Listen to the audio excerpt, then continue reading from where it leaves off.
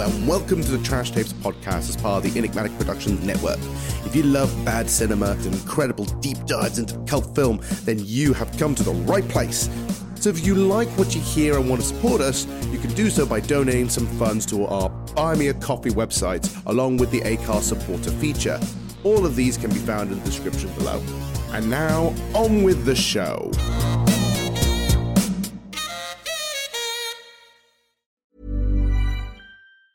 Hey, I'm Ryan Reynolds. Recently, I asked Mint Mobile's legal team if big wireless companies are allowed to raise prices due to inflation. They said yes. And then when I asked if raising prices technically violates those onerous two-year contracts, they said, "What the f*** are you talking about, you insane Hollywood ass?"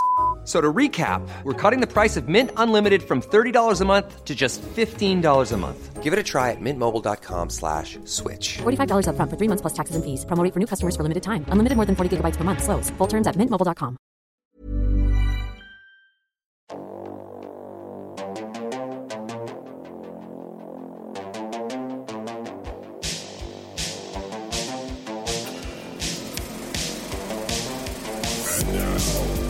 Get ready for a journey of magic and wonder.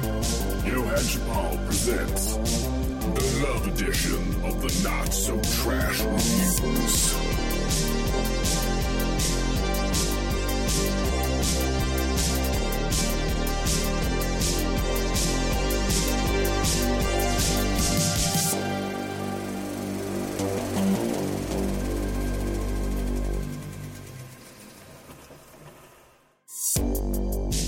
Hello movie buffs and cinephiles, and welcome to another episode of the new podcast show, The Not So Trash Reviews. My name is Johann Chapal, your host, and a love of everything detailing movie magic and cinematic witchcraft. Firstly, I'd like to say thank you. For all those who listened to the previous episode, I got some wonderful praise for the new approach to the show, as well as some critical and constructive feedback on how to improve it for future episodes. It was heartwarming to know that so many of you are on board with this new format, and while it's still in its early stages and a bit of a balancing act, I want to make sure that you get the best out of each episode, and hopefully discover something new. I have taken everything into consideration and plan on making changes where needed. I want this show to feel like a collaboration where you, my fellow cinephiles, have a say. Speaking of which, before we get on with the show, a few of you guys contacted me via social media asking how you guys can help support the Trash Tapes as well as Enigmatic Productions as a whole. Well, both Edward Harvey and I now have officially opened some support pages via a website called Buy Me a Coffee. buymeacoffee.com/the trash tapes will help in supporting the podcast show, while buymeacoffee.com/Harvey Retro will help with the enigmatic videos. We plan on posting things such as behind the scenes content, asking the community for reviews, and so much more on those places. You can either give us a one-off donation of just £5, or if you want to keep supporting me and the show monthly, we now have a membership scheme ready to go with multi-tiers of support, all starting off at the price of a 2-day VHS rental at your local Blockbuster. So go out there and rent a tape. The links for these websites can be found in the description below. And now, on with the show!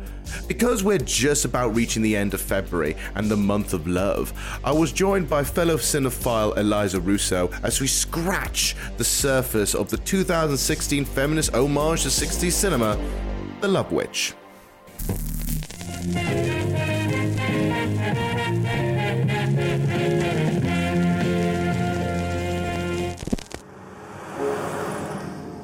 After Jerry died, the cops wouldn't stop harassing me. They couldn't prove anything. They actually thought that I killed him. Anyways, San Francisco got to be a really bad trip after you left. And that's when I remembered you had that extra apartment. Hey. Hi, I'm Trish. Hi, Trish. Well, what do men want? Just a pretty woman to love and to take care of them. Love me. Love me. What is it? I met this great-looking guy, and I used love magic on him. Then he got really weird on me. All these emotions started flowing out of him. Then he got really sick. Witchcraft is just a way of concentrating energy. You can only work with what's already there. I just use sex magic to create love magic.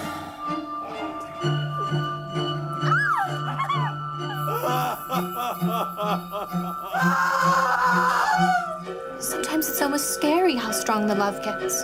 And sex magic, of course.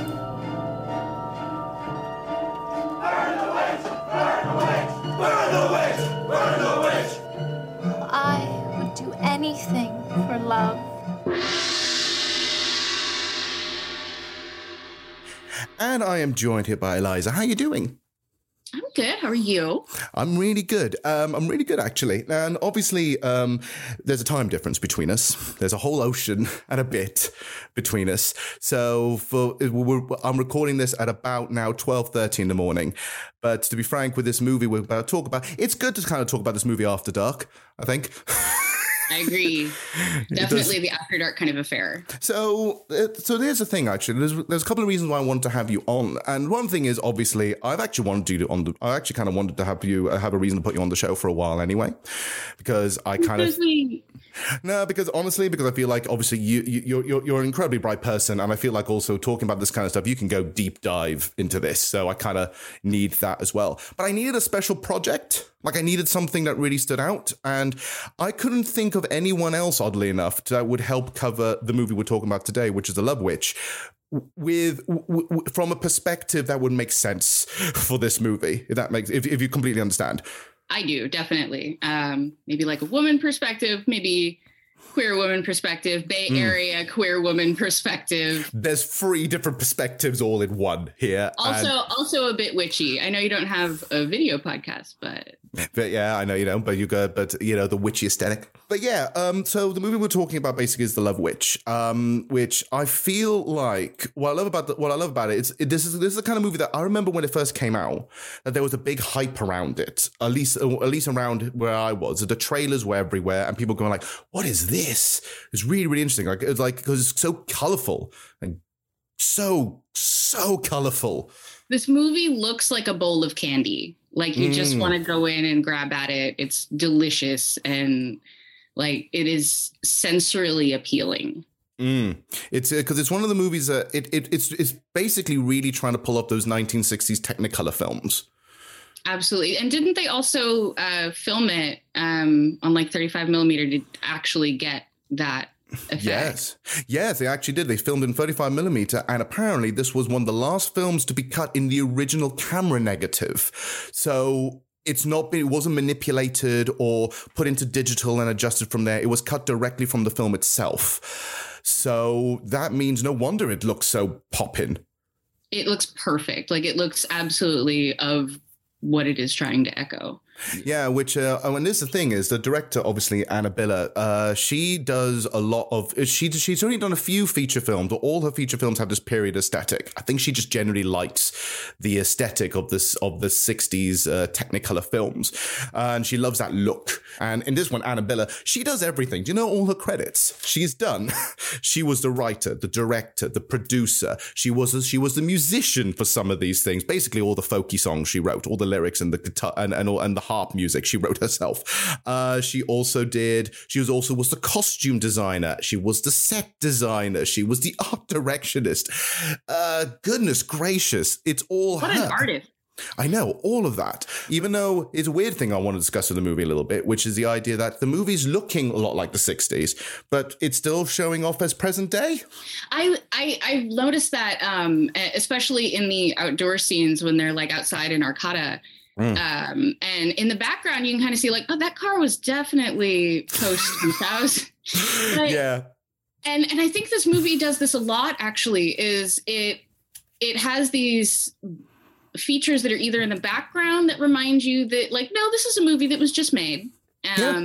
Or I feel like they break into these moments where you are kind of taken out of the genre for like a second. It no longer sounds like that and looks maybe like that picture perfect.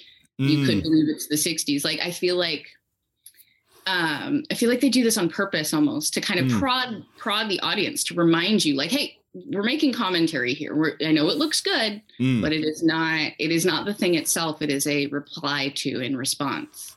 Yeah, by saying it technically in the present day, but having the look of an older movie, it's meaning that it can feel like it could partly get away per se of using some of the stereotypical tropes that might be in those 60s movies, but put them in a modern aesthetic and analyze them that way. There was one bit that did make me giggle because I didn't notice this properly. Everything I know is, the cars are a bit off. Some of the extras have different costumes. There's one scene where one of the characters, Trish, just takes out a mobile phone.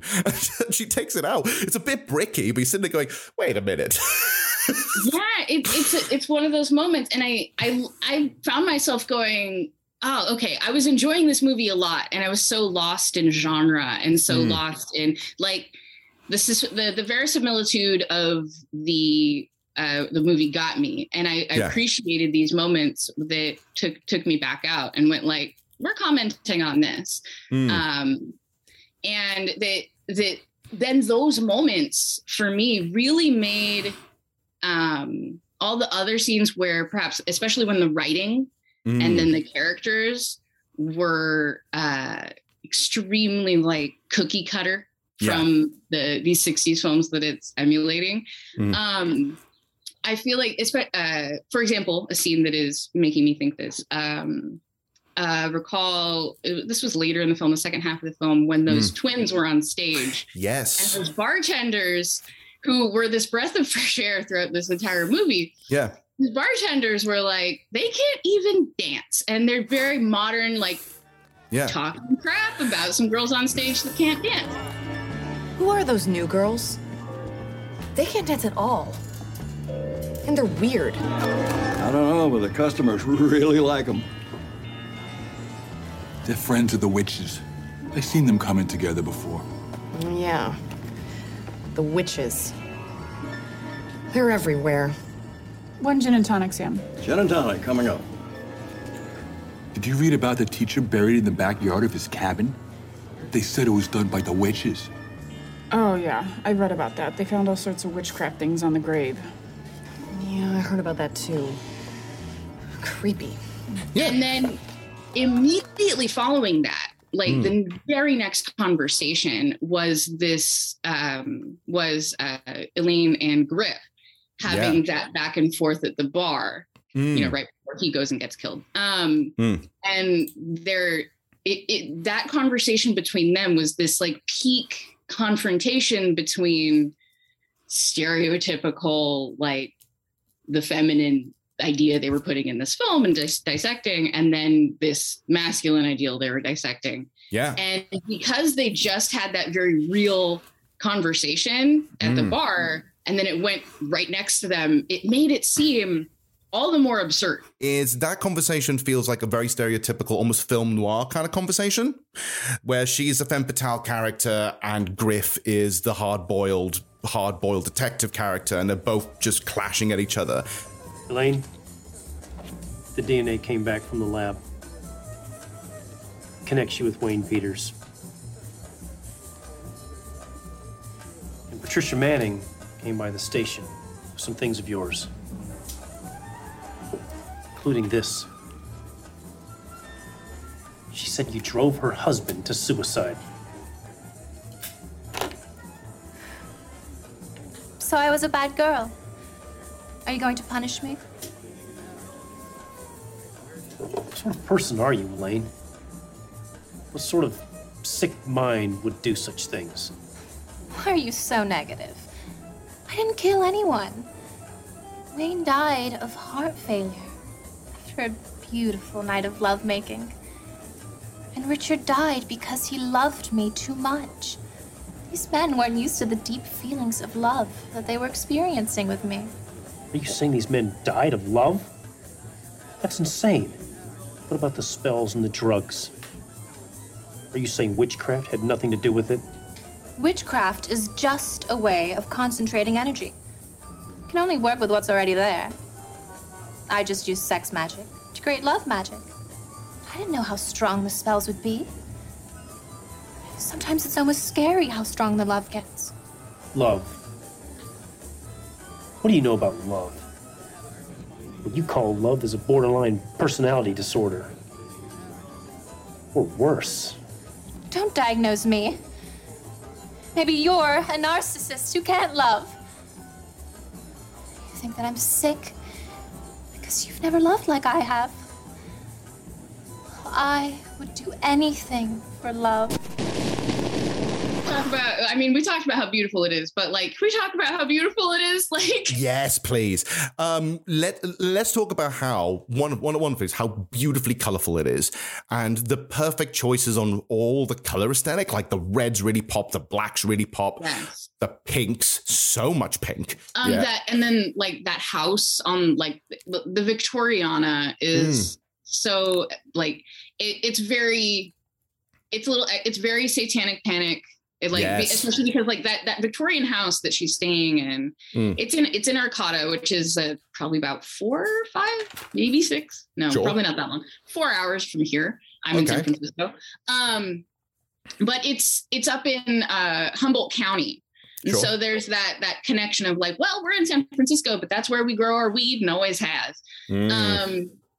And so there's that like, okay, so, and she talks about, getting away from the Bay Area and going up to the woods. And it really is that like that pipeline of connection there. So that Victoriana house is so very echoing San Francisco for me, which we have those huge Victorians here that we're known for, those colorful ones.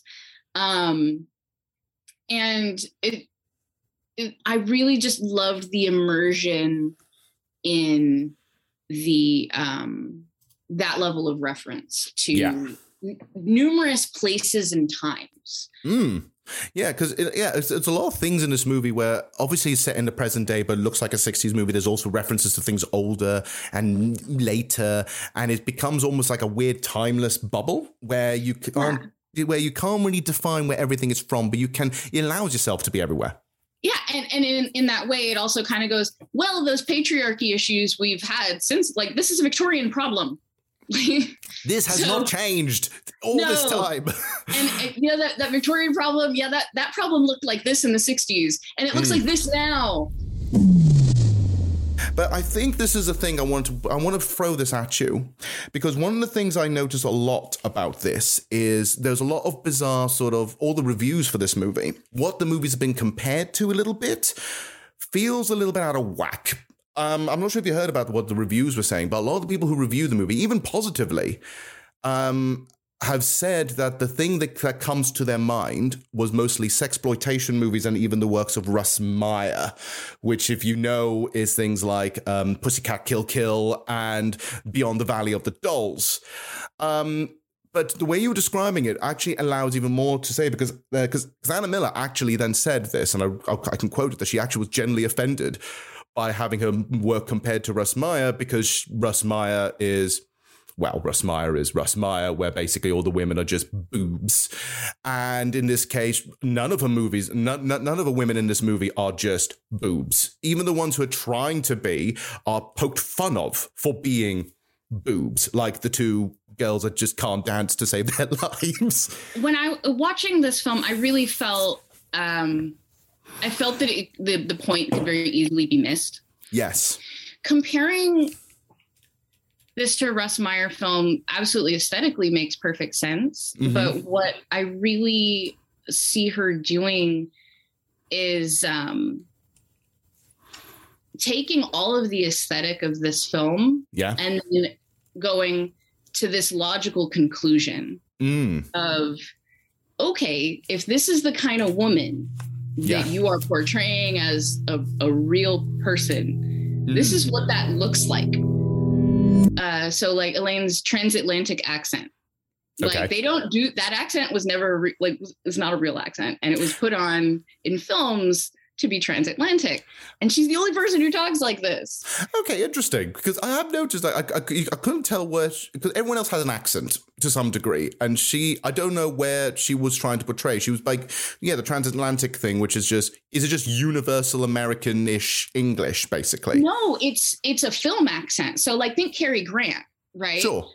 Like, it's that and I know that in early film, they a lot of people affected a transatlantic accent specifically, so that the films could be transatlantic. And there was this like cultural like sort of exchange during, like, this was like post-war.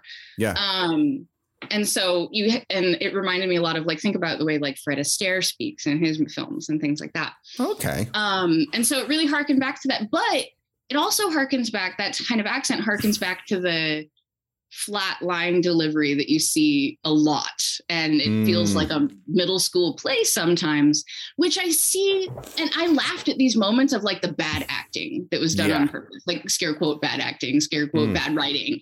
And those were a fun juxtaposition with the, quote, better written scenes, because it made me think like, well, what is actually going on here in this moment that I'm meant to be paying attention to? It does draw your attention. And I think when characters speak in this like flat fashion, what you're kind of meant to be like, well, why is this flat? And I was thinking about like the conversations between Elaine and Trish. Yes. So flat, so just like waiting for the next person to say the line, then you give your line. And I was thinking, okay, this is presented as like just girly things. Like this is the kind of conversation, well, just girly things. They don't matter. It doesn't matter how it's presented or delivered. But it's what's even funnier when you say how it's presented or delivered is that all these scenes are presented in like in a set that looks like cake. Like all my favorite scenes, because I'm just thinking, where the hell is this tea room? Because this Victorian tea room where everything is pink, only women are allowed to go in there, and there's a flippin' harp player. I'm going, where do you find a place like this? And what is there, a club membership? But I mean, I go every Thursday and just men aren't invited. You just go in. And just go, hey, wearing the big hats and everything. Where were we? Men. You said we need to give them what they want. Well, what do men want? Just a pretty woman to love and to take care of them and to make them feel like a man and to give them total freedom in whatever they want to do or be. But what about what we want? How are we going to be equals with men if we keep catering to all of their needs? I think that if you want love, you have to give love. Giving men sex is a way of unlocking their love potential. You sound as if you've been brainwashed by the patriarchy. Your whole self-worth is wrapped up in pleasing a man. I'll admit I used sex to get this, but I'm not proud of it. The whole world doesn't revolve around a man's needs. If I gave Richard sex every time he wanted it, I'd be a wreck. Poor Richard. He loves you, and he wants you, and you torture him. You have to give a man his fantasy. His fantasy? Yes, his fantasy. I have a theory, and I'm going to throw this at you like a whoosh. I have a theory here.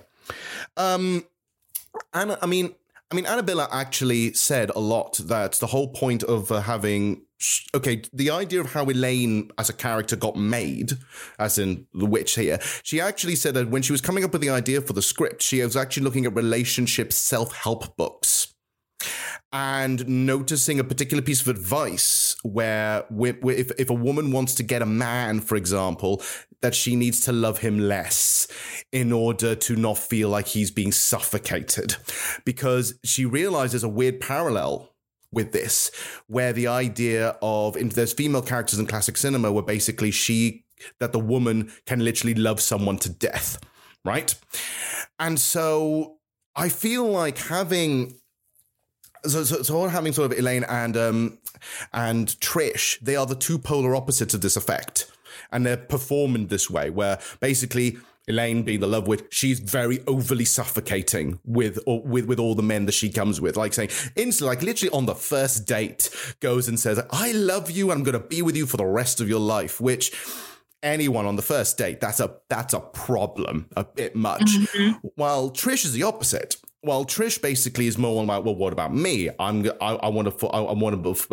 don't want to be this clingy thing, to the point that basically it does cause a bit of a rough marriage.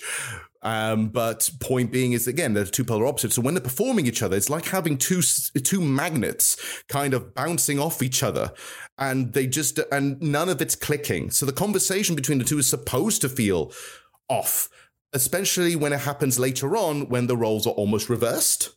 Absolutely. I would agree with that. And I loved that scene where Trish later is putting on the makeup and the lingerie. And I love that scene. It's good. And you see, it's like the only scene in the movie where things don't like look right. Like you can see it doesn't fit. You can see this. That's not your color, girl. Like, don't do that. You're ginger. Like, he's like, don't try this. It's getting as a fellow redhead. Yeah, don't wear the pink. Don't wear the pink. Yeah, it's a lot of pink. Oh yes, so much pink. But and you just see the way it doesn't fit, and it kind of the presentation of women in general in this film is it really. That opens it up to this, like, as Trish was putting on the makeup, I was thinking to myself, okay, how interchangeable do women look? How interchangeable are women? And almost to the and it's almost to the point when she's fully dressed up in the gear with the black wig and everything, other than just a few things, she looks exactly like Elaine, like down to the T almost. Yeah. I love that because this is what I call the performative feminine, like, and because of the level of makeup and hair and clothing and like all the performance that goes into being this gender, it kind of demonstrates, especially as she's putting these things on, it really goes to show that itself is almost like a form of witchcraft. Yeah, and as she's performing it, it doesn't really suit her. It doesn't fit her because that's not quite like who she is. And it kind of makes you, it goes into questions about, okay, well, what is feminine power? Because that ain't it. Then what is feminine power? And because Trish has none, Elaine has none, like she's a murderer, but is she powerful? No, because the second Trish was like, you're the bitch who killed my husband, like gonna go kill her. Like he's like on the bed, like like really tiny and small. Yeah.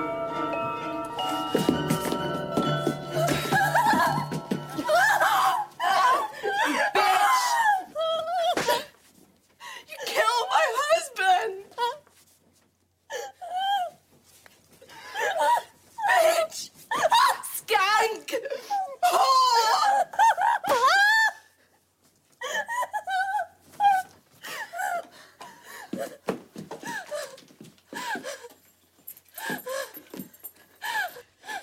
You'll burn for this.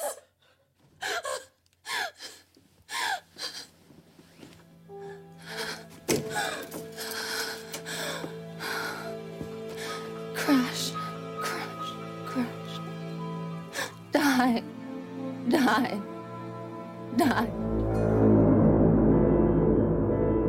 And this is this is a bit where I might come in with a bit of a knowledge drop for you, my friend. Sure. The more the better. I found this to be a really, I don't want to say like obvious. It was obvious to me because I've been there, and I feel like this must have hit home for many, many people in the audience.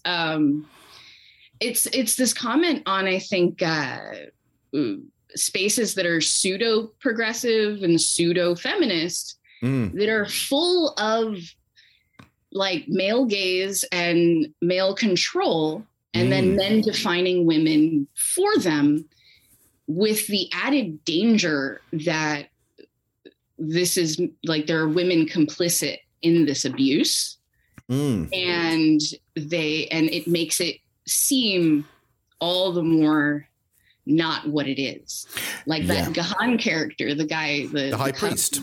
Yeah, your high priest witch. Like he just had sex with everyone because that was like his right, apparently. And Johan, I've met dozens of these men.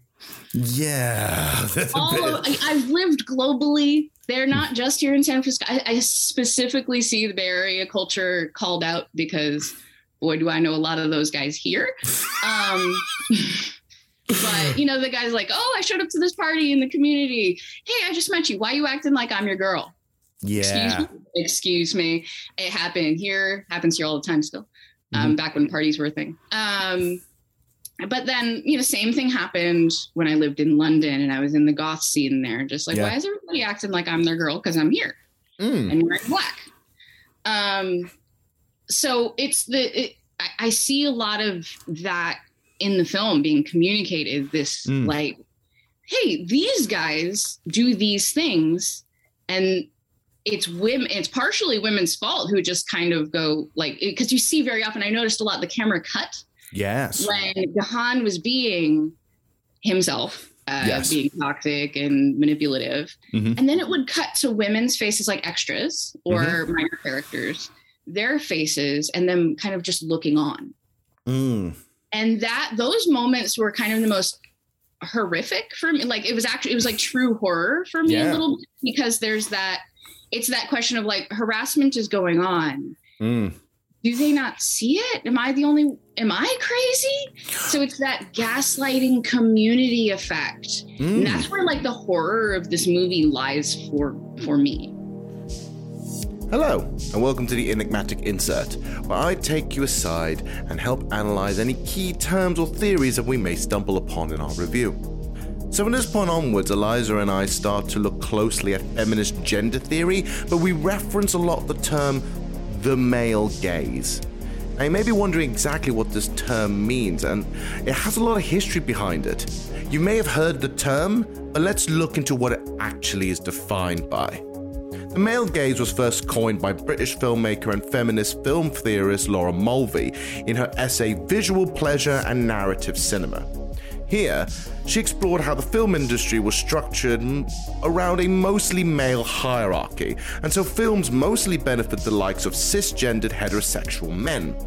The camera, and so the forceful gaze of the audience, would represent the wants, desires, and needs of the now considered male demographic, and not the voices of the other, like women or people of color.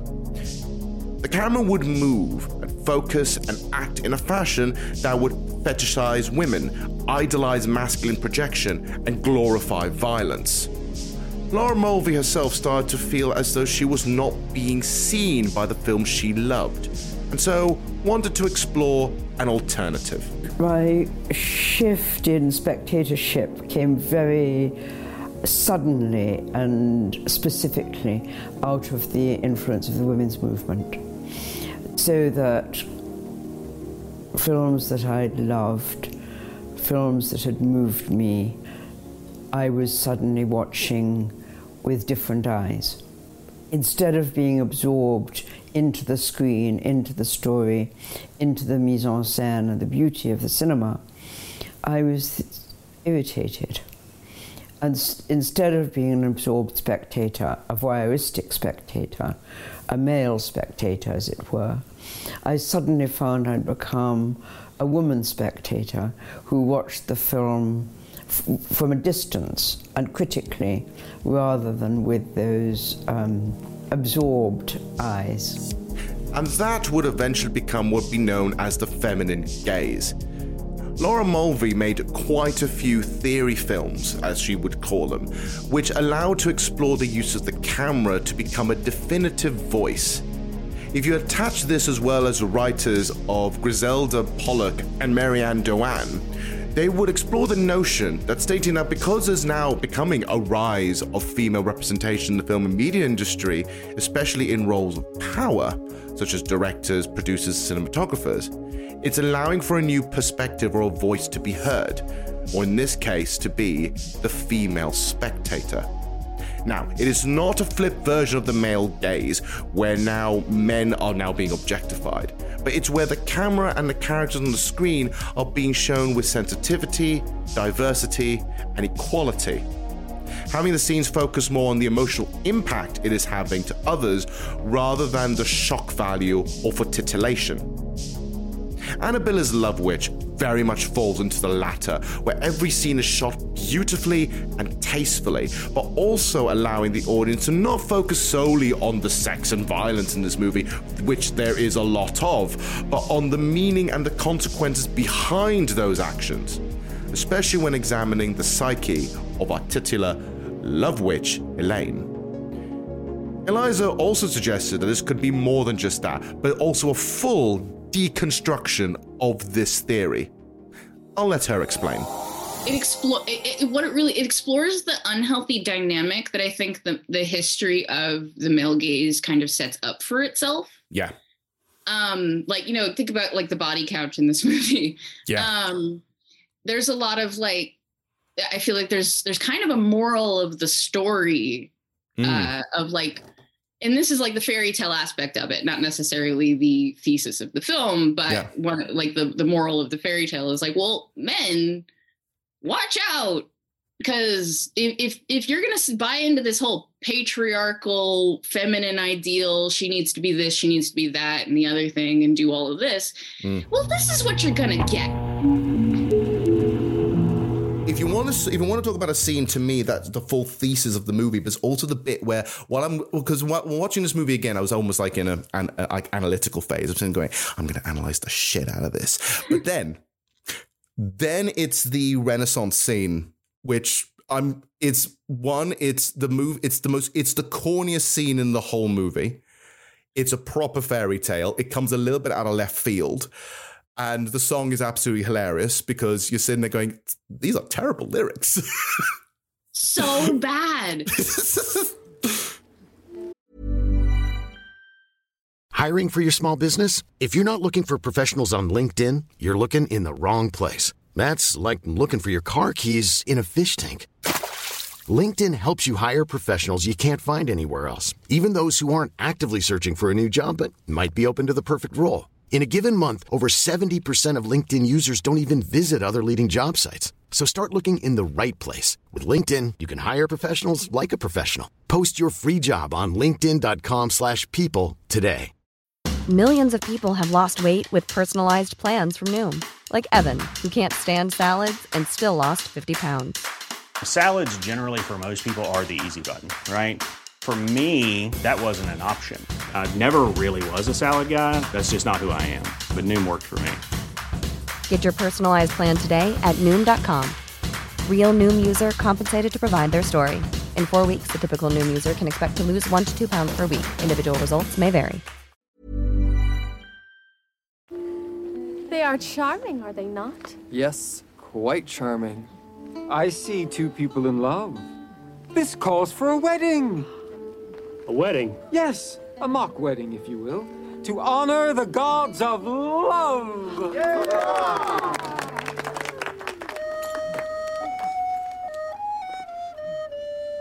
Love is a magical thing. Love will make you feel like a queen or a king. Unicorns, rainbows, lucky charms await you in your true love's arms.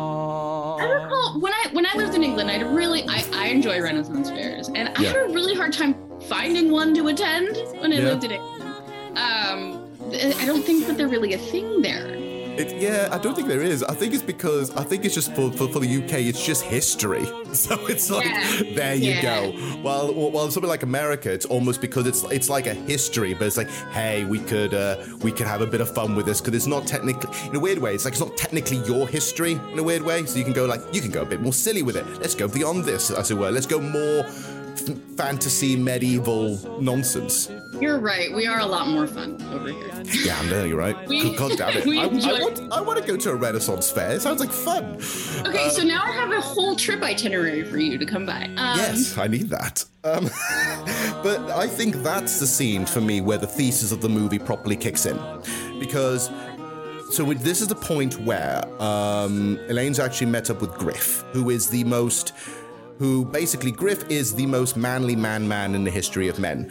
In terms of having no emotion, being just and even they hired a perfect actor for this, because even the actor who has like the perfect like old Hollywood style chin and everything, he has the aesthetic. Yeah. Well, I mean, okay, so not no emotion. He had angry. He got angry. Yeah, and he got very angry.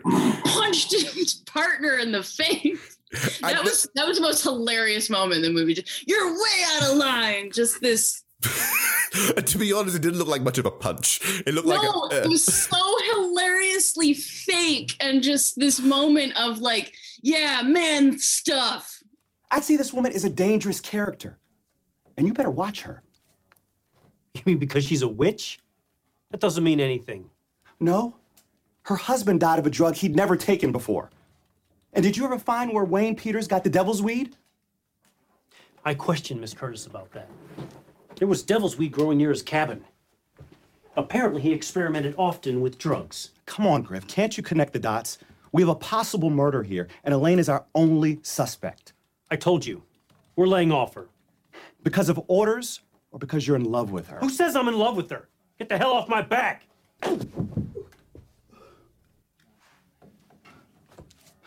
You're out of line, Griff. Way out of line. This man stuff is being shown again. It's like, just like the presentation of the women being a little bit faked and like a little bit off, this pure scene of masculine macho machismo is done comically. So basically, everyone gets a bit of a nudge here. Basically, everyone gets a poke in that. Absolutely, that Renaissance Fair scene where, and like I found it. Definitely the thesis. Like there's so much to unpack there because they get handfasted, they get married, and then they're sitting down and like she's cooing over him, and then you get for the first time somebody else's voiceover. Yes, and it's his, and you get this whole TED talk about I should say soliloquy, but you get this entire soliloquy about him, just about this dynamic. This opposite dynamic from her. And I found that really fascinating because all of her voiceovers in the film up to that point have been about, needing a man to be this and that and strong and just like what Griff is. Yeah. And what he's saying is, but then at the same time, he's going like, he's the polar opposite of like, I can't love her. You love him less. They're going to suffocate you. And it really just shows that paradox of where these two things meet. Like this masculine quote ideal and the feminine ideal meeting exist in conflict, which is hinted at by like Elaine's when she was talking to her witch friend earlier, and she's like, "There's no polarity." So she wants that polarity, and it's both characters express what they want, and it appears to be the opposite. The other character, so like what they each say that they want seems like it's the other one, but it is in fact the opposite. Yeah. So it's like it's saying this is completely paradoxical because you can't say that these opposite things come together and something works. That's not relationships. Yeah, it doesn't work because basically these are the two extremes, and you have the two extremes, they bash into each other. Of course they're not going to work. So realistically you need to have a happy medium, but then the movie's trying to say, what is a happy medium here?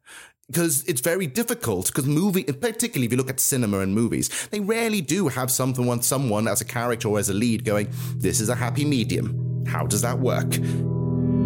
Something I found and noticed is when Griff and Elaine meet for the first time, I mean, Elaine is automatically trying to do her magical love gaze thing, and like she's done with the other two men, but it doesn't seem to work entirely on him.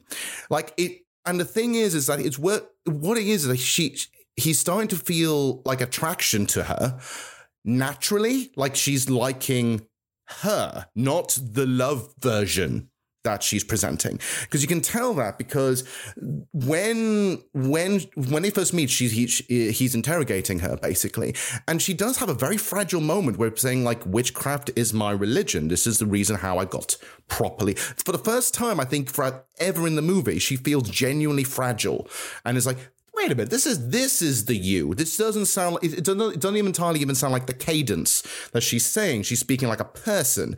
And so it's like, okay, so this is the real you here. This is how you genuinely feel about stuff. And he's into that. And so it's like, well, you know what? Let's go horse riding. Let me take you on horses. And then so there's already a natural attraction, which she's very confused by, because, like, you like me for me? I'm not used any of my love magic. Like, I thought the only way I can attract a man is through love magic.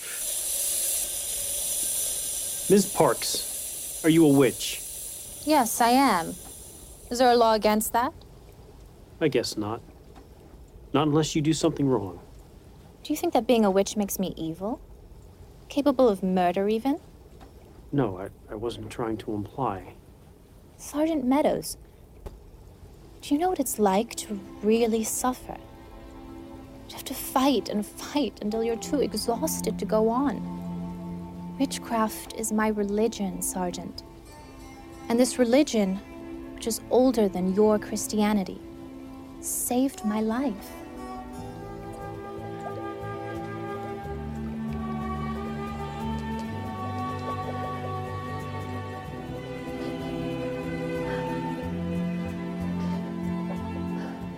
Miss Parks, I'm sorry if I've offended you.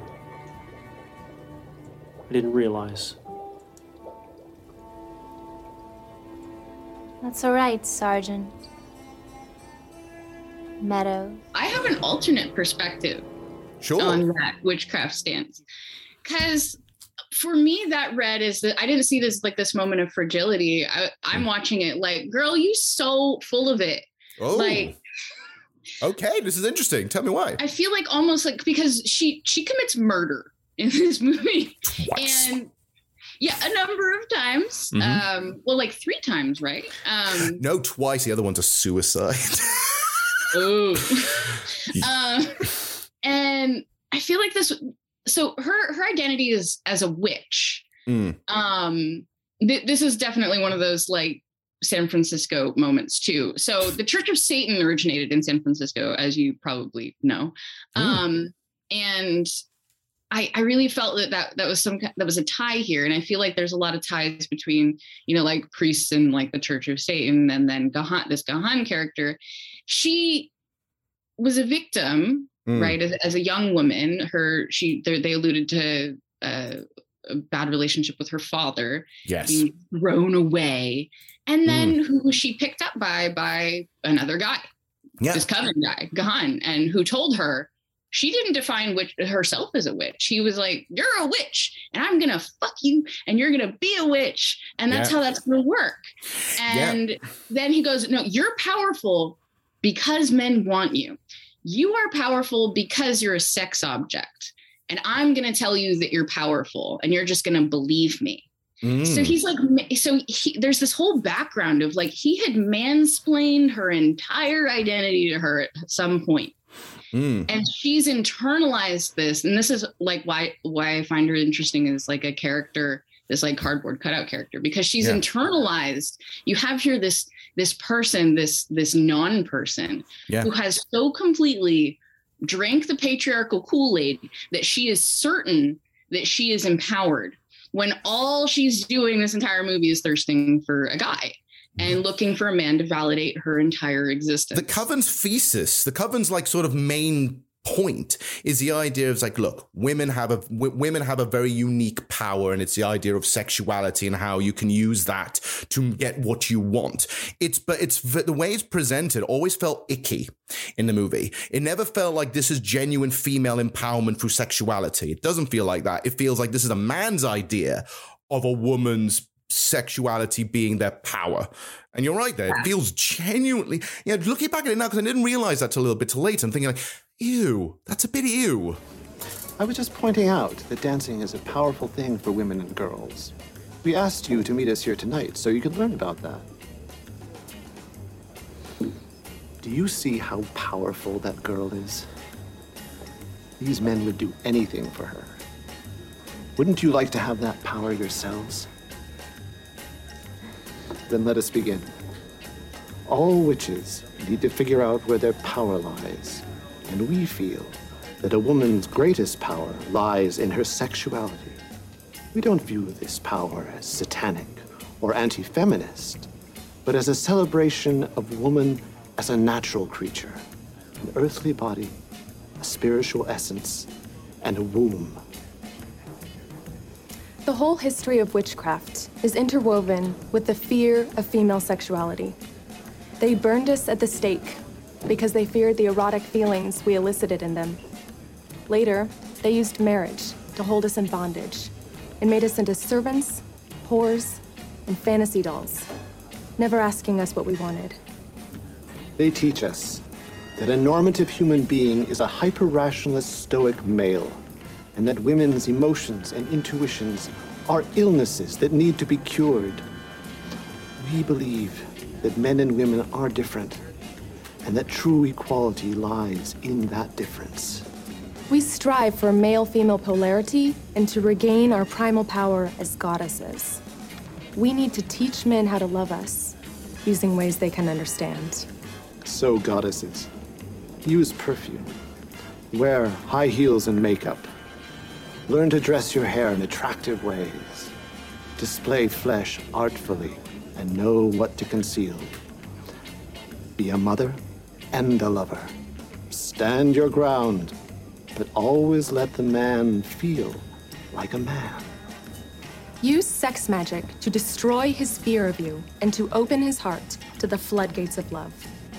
Only then will he begin to see you as a human being with all of your inner beauty. Then, when his heart is open to love, you may do with him what you will. I think Elaine as a character is a full-blown goddamn character study.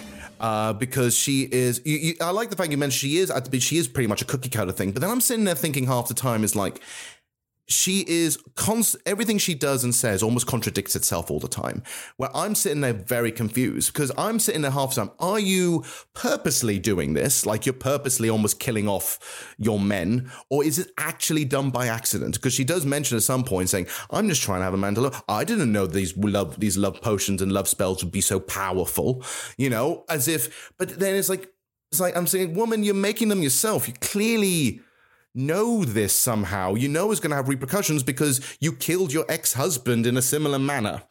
So it's almost like, is she destined to just repeat the same cycle over and over again where she cannot be loved because of how she is just being like some kind of, or is she is it like maliciously on purpose, or is she actually sitting there going, or she actually is this naive that she actually generally thinks that this is all done by accident? It's very conflicting there. I'm not sure if she's a full-blown like almost Machiavellian kind of sociopath or just really naive of her own ability. Or is she like a device that, so it's like, okay, her body count. Yeah. All the men who buy into this on some level who are like, love witch. And, they think that's what they want because that's what they've been told they want, because they live in the patriarchy too. That's what they've been told they want and need, but it's poison. It kills them. Like they take it. All of them put themselves 100% in a position to be murdered. Like, yeah, take this drug. Yeah, I'm going to drive you crazy till you kill yourself. Lay down in my bed and I'm a murderer. Shut your eyes. I'm going to stab your heart out. It's almost like all of these are a bit of suicide to some extent, because it's like, well, gentlemen, if you want to buy into this patriarchy and if this is the kind of lady you apparently want, this is what happens. But then kind of going back to what you said about like the love magic and like, what is it like when they play like the Ennio Morricone music with the eyes. I love that. And so, but I challenge you to name a second of the movie that confirms that there's anything supernatural happening. A second. I think it is my, because like, I've had men fall apart on me like that, without drugs. And it's like, we were cool a second ago. And now you think that I'm all this and I'm going to do this for you. And what? And so I'm like, I know I didn't do magic in those moments. So I'm just thinking like, these are some weird, weak sauce guys, not like weak in the way that she's saying them, but like it's emotionally neediness. Like, you apparently don't have good relationships in your life, so you have to open up to the first woman who says she loves you, even if it's just been 2 hours. That is quite literally the professor character, isn't it? Like that's the university teacher who has a sip of this drug, who's this drink that's basically vodka, organic berries, and hallucinogenic herbs, which I love how she describes it casually. Like, you don't just give that to someone on the first date. Oh. I feel strange. Dizzy. What was in that drink you gave me? Organic berries, vodka, hallucinogenic herbs. Hallucinogenic herbs? Oh, baby! You are really wild!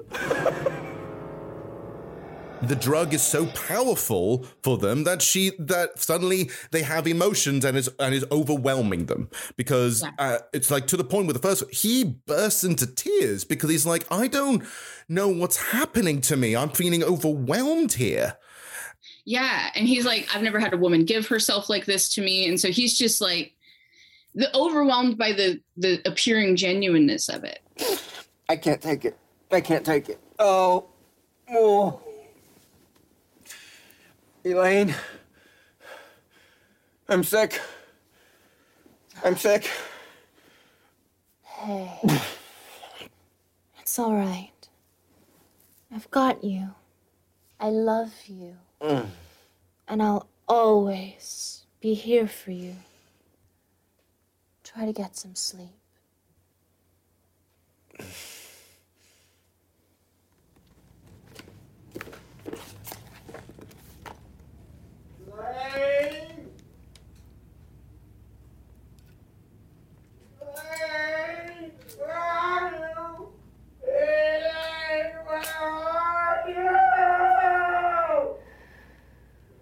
What a pussy. What a baby. I thought I'd found a real man, but he's just like a little girl.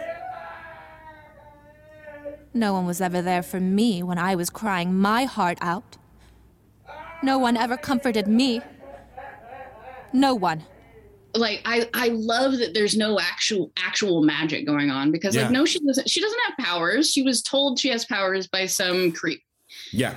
The one time where it's like, is there magic going on? When after Trish leaves and she's like, you'll burn for this, and leaves. And Elaine is there and she grabs like that amulet and she goes, crash, die. Yes. We don't know. I don't think that happened. No, not at all. I would love it. It would be weird to suddenly say, oh, it did work. That means it kind of emphasizes the fact that, oh, these potions are actually magic. This is actually doing something, and not just people who are just being almost manipulated by this woman. Like, for example, Richard, who is the husband character, who literally, she is 100% playing on his own insecurities on this. Like 1,000%. Like, the idea is saying, look, I got my wife Trish, who basically, she's a lovely woman, but she's all just, there's no excitement or anything there. He wants to literally, quote, I say, do a bit of mischief. It's like, we've been married for 10 years and we haven't done anything like, and I never had the chance to be my mischievous self, right? And so she leans into it and quite literally just says, well, let me be mischievous, strips, dances in front of him. So by that point, especially after you've had a couple of drinks and what seemed to be a very good cake, you're going to fall for it. And you're basically playing on a man's insecurities here. This is not my magical dancing. It's just a very fragile man being used at the time, basically. And but then that also goes to, well, sir, who's responsible for your marriage and being happy in it but you? Yeah. Because he's going, oh, Elaine, I can tell you all this because you're this type of woman. Like, dude, your wife has been your wife for ages. She has done nothing through this whole film but talk about loving you. So talk to her. Talk to your wife and say, hey, it's been 10 years and I'm realizing the spice isn't there. Can we talk about a bit of spice? And maybe she would have had a bit more spice. Or just like, I've been having this fantasy. Can you? But he doesn't view his wife as a nuanced human being. Or perhaps he married somebody that he felt he was supposed to be marrying because she looks like a perfect wife. Like that haircut, man. that weird sort of poofy little thing there, yeah. It's so like, wow, you are like, it's like they say they do invoke Stepford Wives later with Elaine, which I found was interesting because I'm like, but she's like the slutty Stepford wife, like Trish is the Stepford wife. Yeah, she's very much like, this is what a wife is. But obviously Elaine is, this is literally said, I am your sorted love affair. I'm the fantasy girl. But obviously, there's the thing, like, there are some people out there who go out and say, you know what, let's have a lustful night of fun. And that's the thing, is by having just a lustful night of fun and saying, this is my sexy fantasy, it's never going to go to anything more. While Elaine saying like, well, because I am your sexy vanity, I am your perfect woman, we should be married instantly because I am everything you asked for. When it isn't. It drives Richard completely insane to the point that he can never really have her properly, and so kills himself. And then obviously the professor just literally what seems to be literally cries to death from over emotion. Yeah, I would assume he just died of the drugs that she gave. True, but the idea also, if you want to be romantic about it, is the idea because Elaine on purpose almost puts him on a test and says like, it's like, don't leave me. Like he becomes like, don't leave me. It's like, don't worry, I'll be right here. Never spends any time with the room after he has a breakdown. And that to the point that maybe, and this is the romantic way of looking at it, he died from a broken heart. How sad. Yeah, but thinking about that and thinking about what you said about Richard, was crazy because he could never really have her. Well, she never went to any of these people. Like she was not emotionally available at all. Yeah. Like who she was claiming to be does not exist. Yeah, because it's all an act. Like every time I'm saying it, she says the exact same things as well. Poor baby, I'm always here for you. It's an act. It's a full-blown act, which makes her even more of a sociopath. Yeah, and if I can invoke another film that I feel like that in particular really echoed for me, Heathers. Yes, 1,000%. Just like this, like cookie cutter women, surrealist like environment, and then just the level of sociopathy.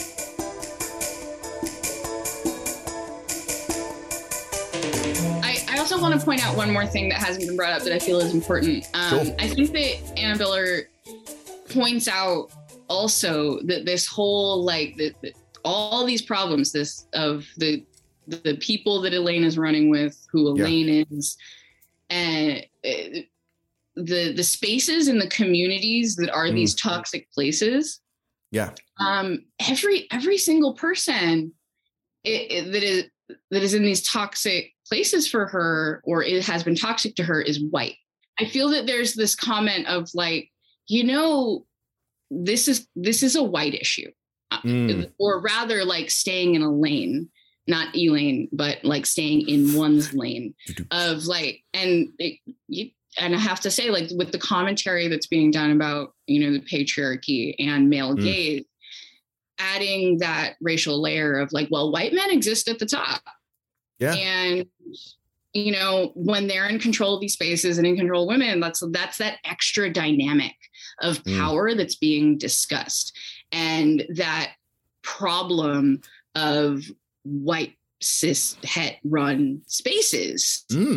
This will be that problem. That problem will continue. Not with every single, cis white het guy individually, but it will always be suspect, reasonably so, when they're in charge of spaces. We must be suspect. And this is something just to throw out quickly then while we mention that, is there's only two black characters mentioned and seen in the entire movie. One, which is this black female cop.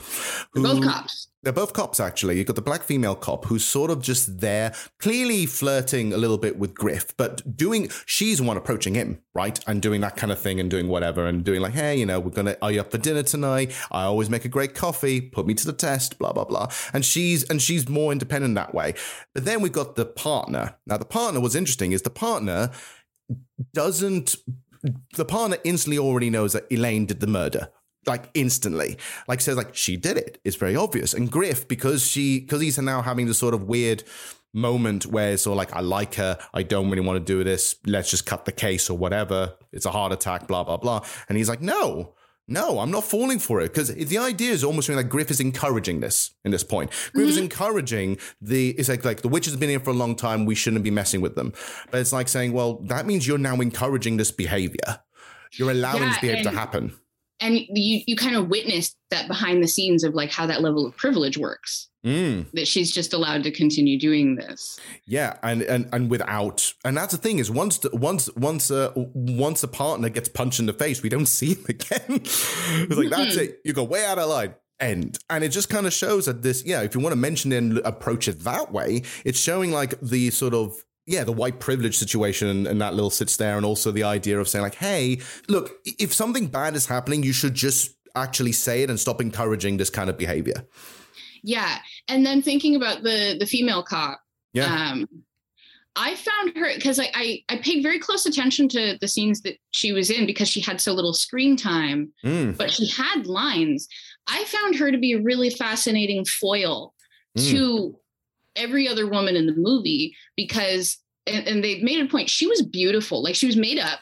Her hair was gorgeous. Like, she had this long hair that was down, which is, not how cops are allowed to wear their hair. Yeah. But she's made up. And she is sexual and forward and confident, but casual about it. There's no desperation, there's no neediness, there's no like deeper meaning behind it. Even it's just like, you want coffee, and coffee. I don't know, it's slang, especially in like the 60s, but and 70s. Getting a cup of coffee is having sex. Didn't know that. Especially casually. Like, for example, so like my one story from my mother, who was in San Francisco in the 60s and 70s as a young sexy lady at the time, got asked on the street all the time, "Hey, you want to go for a cup of coffee?" And like, so that's what that is. Coffee. Basically it's that times Netflix and chill, isn't it? Yeah. It's like, let's go get a cup of coffee. I make good coffee, like things like that. So she's this foil because she's made up, she's beautiful, she does, she has that love magic, she has the performative feminine going, but she's literally powerful. She's got a gun, and she's got a gun, she's got a stick, she got a badge, and she can just sleep with whoever she wants, and it's not a big deal because she is actually more of an empowered woman because she's not desperate. She's, she doesn't go kill Griff when he's like, "Not tonight." Yeah. She looks at him like, "All right, weirdo, I'm going to go find someone else." Yeah. It's basically, is this one tiny character the most real woman in the whole movie? I mean, I identify the most with her. That's for certain. It's amazing how just breaking this down and realizing, hey, that side character is the most real woman in the whole movie, and everyone else is a cartoon, an over-exaggeration, or an examine, or literally a thesis in its own right. Yeah. And it's like we're over here zooming in on these like weird white people and their problems.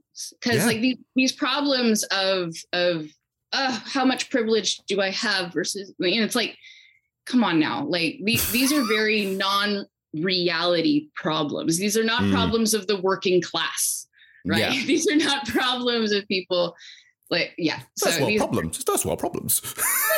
They're first world problems. First.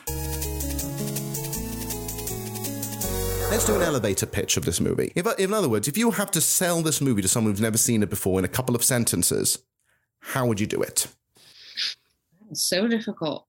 Because you have to figure out what angle would you have to go for with this. Do you want to watch a sexy murder romp? And you start off with that going, "Excuse me?" Say, "Yes." And you can break it down to saying like, well, actually, now I've got you.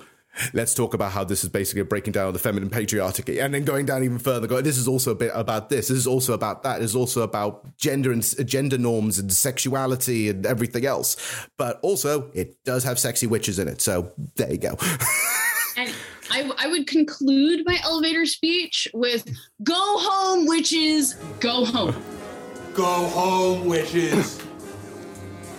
Go home." I love that bit. That guy was perfect. He was like the cherry on top of this movie. You just needed somebody like that. I love the bit. The last time you see him, he literally just shouts, "Ah!" He's just screaming at this guy.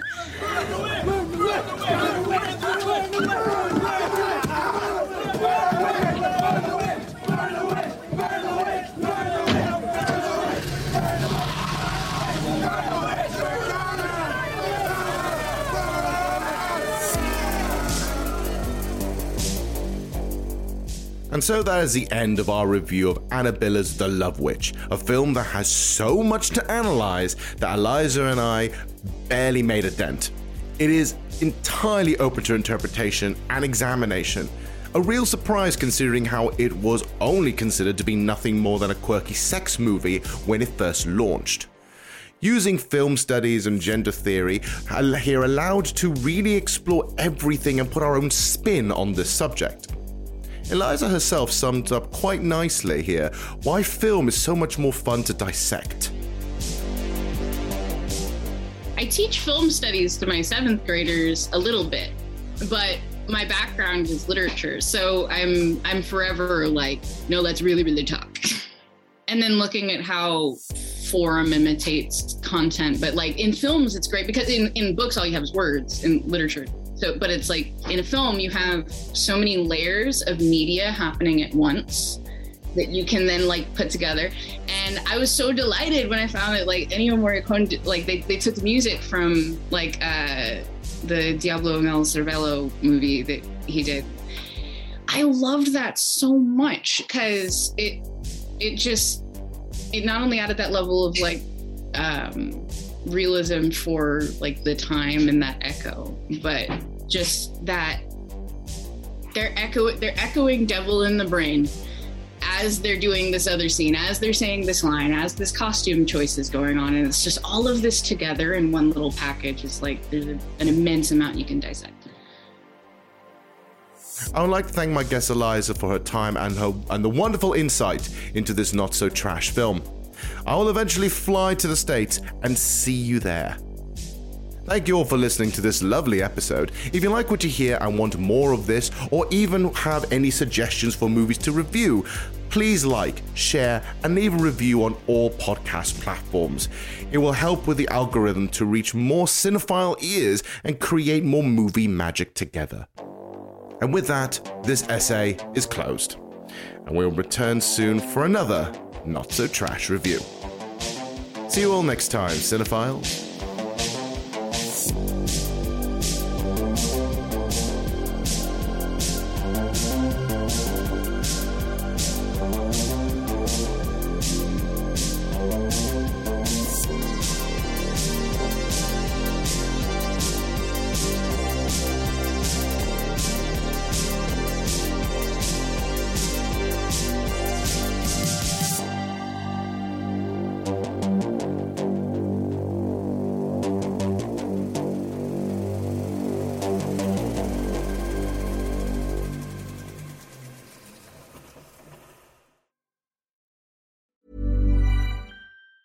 Mom deserves the best, and there's no better place to shop for Mother's Day than Whole Foods Market. They're your destination for unbeatable savings, from premium gifts to show-stopping flowers and irresistible desserts. Start by saving 33% with Prime on all body care and candles. Then get a 15-stem bunch of tulips for just $9.99 each with Prime. Round out Mom's menu with festive rosé, irresistible berry chantilly cake, and more special treats. Come celebrate Mother's Day at Whole Foods Market.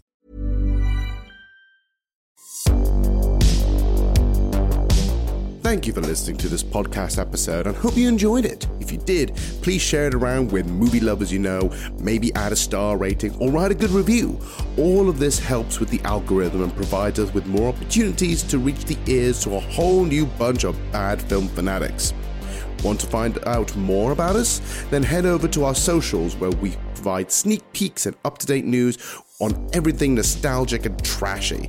You can find our Facebook, Instagram, and Twitter pages in the description, so please follow us. See you next time, cinephiles.